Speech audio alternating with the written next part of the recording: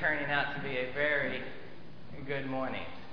Hearing those testimonies of the baptism is worth the price of admission right there. It turned out to be a very good morning.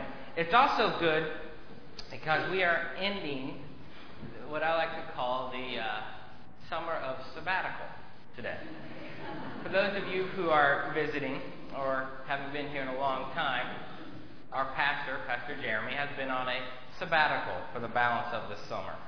And that is drawing to a close. In fact, he comes back to work tomorrow morning.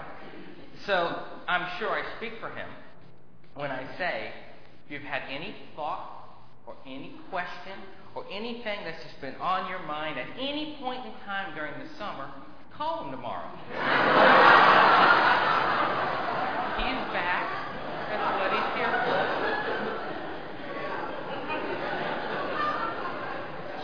It's an interesting time in the church's life when a pastor takes a sabbatical leave.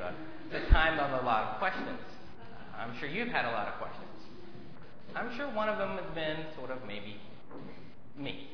And I know, don't lie, I realize it. I know some of you are thinking, what in the world is Mark going to be like? I mean, Seth and Rich, you trust their teaching, but what about the smart guy? Should you go boating? Should you go to the beach instead? What should you do? And I understand that, and I know that some of you think I merely got the job because of my good looks. I realize that. I realize that. But I've had questions too. I had questions about you. What would you be like? I mean, some of you have had in Sunday school class, so I know that the Lord has endowed some of you with the ability to endure my quirky style and sense of humor, but I didn't know about the rest of you. So I had questions of you. My wife, she had questions. Those are more likely would I remember to make sure, my fly was zipped before I got up with lunch. But she had questions. We all have questions during this time. But this summer's provided a lot of answers. So actually, one answer. One answer to all the questions we can ever have about the life of the church. And that is that God is in control. From the beginning to the middle to the end of the life of a church, God is in control. The church doesn't rest in the hands of one person or a collection of people. The church rests in the hands of God. And today, as we finish up our study of Philippians, Paul is reminding his beloved church at Philippi, he's reminding them of the same thing, that it is the Lord in whom they rejoice. It is the Lord in whom they follow. So turn with me one last time to Philippians chapter 4, starting with verse 4. Philippians chapter 4, starting with verse 4. If you're using a Pew Bible, you'll find that on page 1163.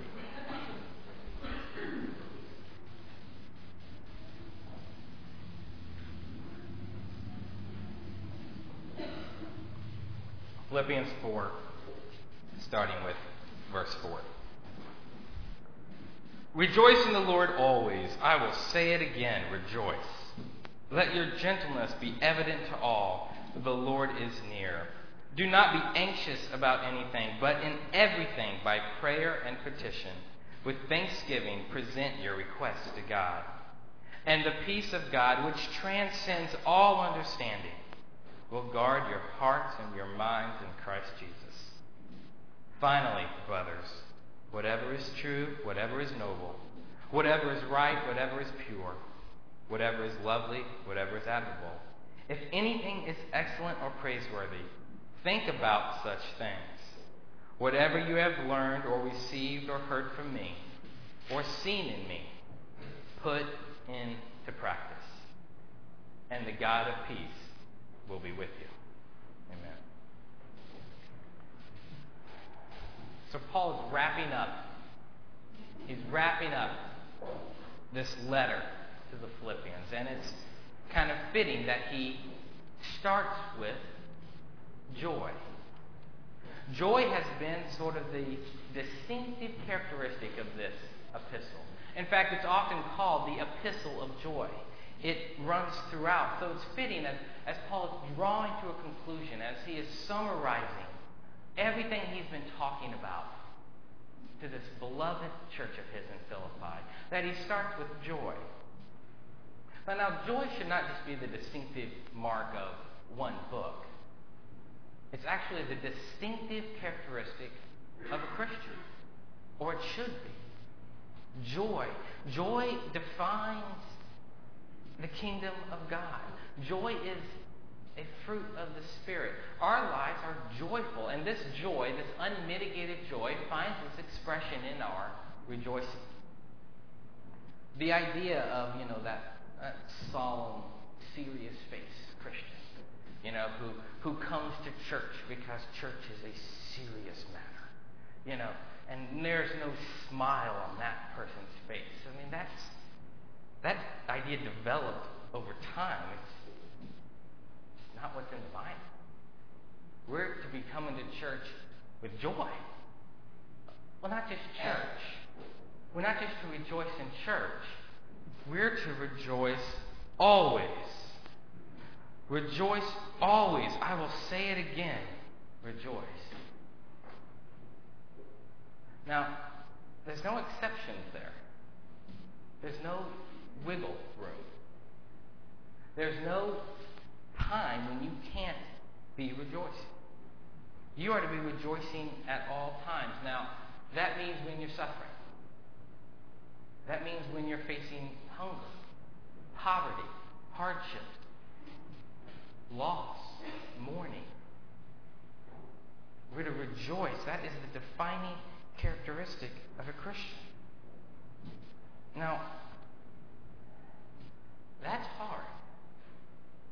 And perhaps you're sitting there and you're thinking, Mark, with what's going on in my world right now, there ain't no way. I can't rejoice.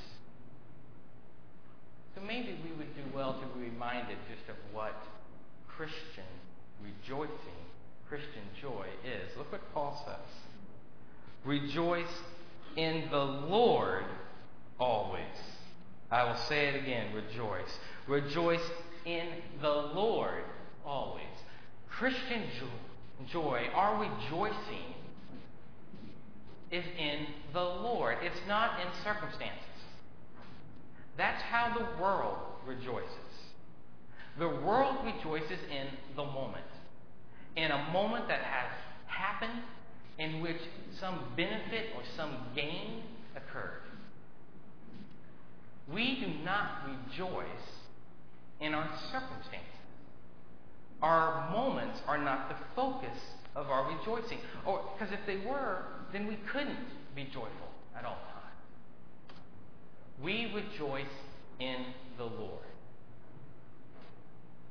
I was reminded during these testimonies of why we rejoice in the Lord. A Christian knows that God sent His Son to die on the cross that we might be saved.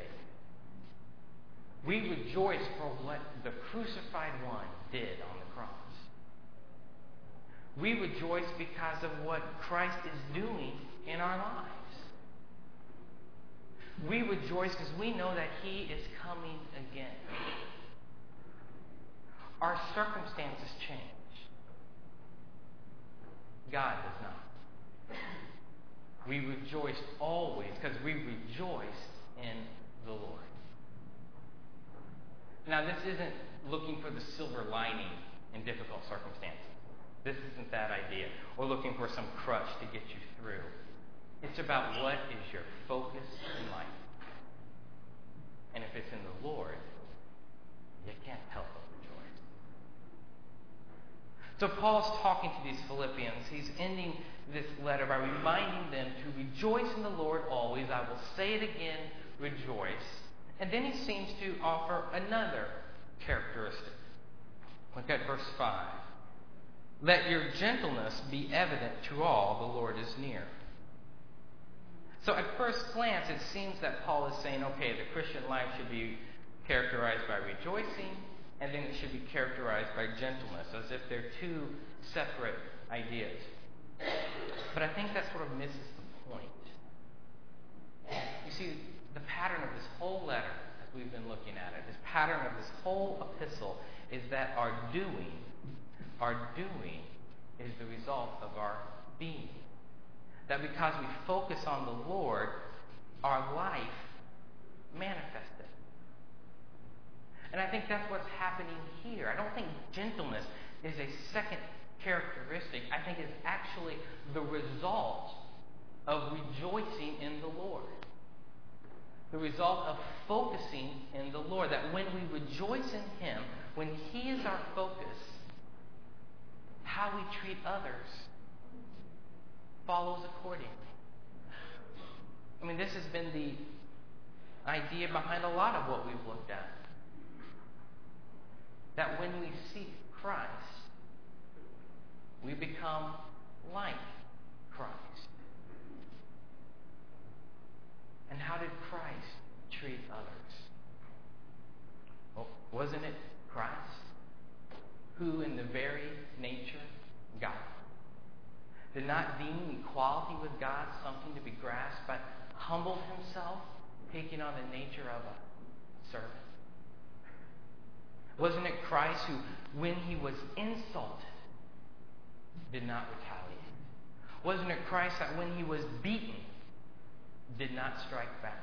Wasn't it Christ that when He was suffering, did not threaten, but trusted in the Father? So should we. If we are rejoicing in the Lord always, if we are looking at what He has done, what He is doing, and what He will do in our lives, if we are doing that, how we treat others will be like Christ. We will treat others in gentleness. People should not feel used by other Christians. People should not feel intimidated by Christians. Our life, how we treat others, shows Christ. Gentleness is not weakness. It's not a cowardice of not being willing to stand your ground. In fact, it's just the opposite. Actually, gentleness, for a Christian, gentleness is very much being willing to stand your ground. But our ground is Christ. Our ground is to show Christ. And when you rejoice in the Lord always, I will say it again, rejoice. When you rejoice in the Lord, how you treat others naturally is one of gentleness. And they don't see you, they see Christ. So gentleness characterizes the life of one who rejoices in the Lord. But so does peace. Do not be anxious about anything, but in everything, by prayer and petition, with thanksgiving, present your request to God. And the peace of God, which transcends all understanding, will guard your hearts and your minds in Christ Jesus. Here we come to another one of those passages where there's a lot of wiggle room. Do not be anxious about anything. Well, actually, not too much wiggle room now, is there? Do not be anxious about anything. You see, the world is anxious. The world is actually anxious about everything. Just look at the news. Fear, anxiety, it's everywhere. And how could it not be? I mean, really, if you think about it, how can the world not be anxious about everything? Because you see, the world has no anchor. The world does not seek God. The world does not rejoice in the Lord. For those in the world, the present is all there is. All there is right now for the world. And right now it's scary. That's why you see people struggling scratching, endeavoring to get theirs right now. Because who knows about tomorrow? The world is anxious about everything. And how can it not be? But we who rejoice in the Lord, we're not to be anxious about anything. Now that seems kind of tough to me. It seems tough to not be anxious about anything. And perhaps it's tough for you. Perhaps you're sitting in there and you're like, I'm in a storm. I mean, my finances are crashing around me. Or I've got so much uncertainty with my family right now that I don't know how I can even get up. Perhaps this is what you're thinking. And this idea of peace seems kind of foreign to you. And you're even saying, there's no way I can have such a peace. I think Paul would say a couple things to you. I think he'd say, well, you're right. You can't make that peace happen. And then he'd ask you if you're praying. Are you a praying people? You see, the opposite of anxiety, indeed its relief, its balm, if you will, is found in one thing alone: prayer. I mean, look what Paul says. Do not be anxious about anything, but in everything, by prayer and petition, with thanksgiving, present your requests to God. And the peace of God, which transcends all understanding, will guard your hearts and your minds in Christ Jesus. Prayer is everything. If you pray about everything, you will be anxious about nothing. If you pray about everything, you will be anxious about nothing. Prayer is amazing. When we pray, we are participating in that personal relationship with God. When we pray, we are confessing and admitting our dependence upon God. When we pray, we are walking with God. Prayer is an amazing thing. So if you're anxious about something, have you been praying? It's interesting as I was studying this passage, because nowhere in this passage does Paul talk about our prayers or petitions, the concrete things we're asking for. Does he talk about them being answered? Does he talk about them being granted? No, the sure result he talks about, the thing he's honed in on, is that when we pray, irrespective of whether that concrete prayer, that concrete request is granted or not, irrespective of this, when we pray, we have peace. This has been very comforting to me. My wife and I have been praying about something that it appears the Lord is not going to answer. And that's difficult. But the good news is that by praying, I need not be anxious about it. So even if you're sort of out of step with what God wants in your life, even if you haven't got it all figured out, one thing is certain: when you pray, peace. And it'll happen. There you will be. There you'll be in the midst of a swirling storm, when no person in their right mind should have a sense of peace. There you will be, and you'll be at peace. It's not because you're some super stoic philosopher or some Jedi Knight with great inner contemplation, ability to weather the storm or have a stiff upper lip. No.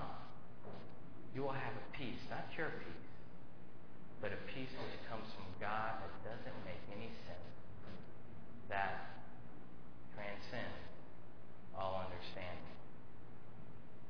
And just as when we rejoice in the Lord and they see the gentleness of Christ in our actions, by rejoicing in the Lord, by focusing on the Lord through prayer, people will see the peace of God in our lives.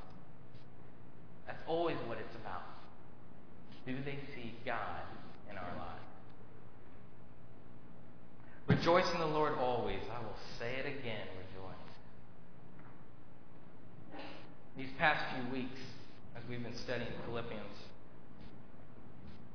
Paul has been working with the church at Philippi, working so that they would understand their devotion to God is to be lived out. If our piety is not out of devotion, it's just merely religion. That our devotion to God, our change in being, is reflected by our change in doing.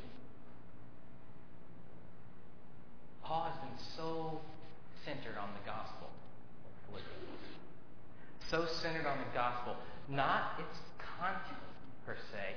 Paul has not been endeavoring to fix rampant doctrinal error. Remember, this is a church that gets it. But he's been concerned about the gospel in its advance and how it's lived out, how it's expressed. And he's taken us on a path. He has taken us on a path that has brought us through what it means to stand steadfast in the face of opposition. What it means to be united in the one Spirit, contending as one man. He has taken us on a path to understand the importance of humbly serving one another. The importance of obedience.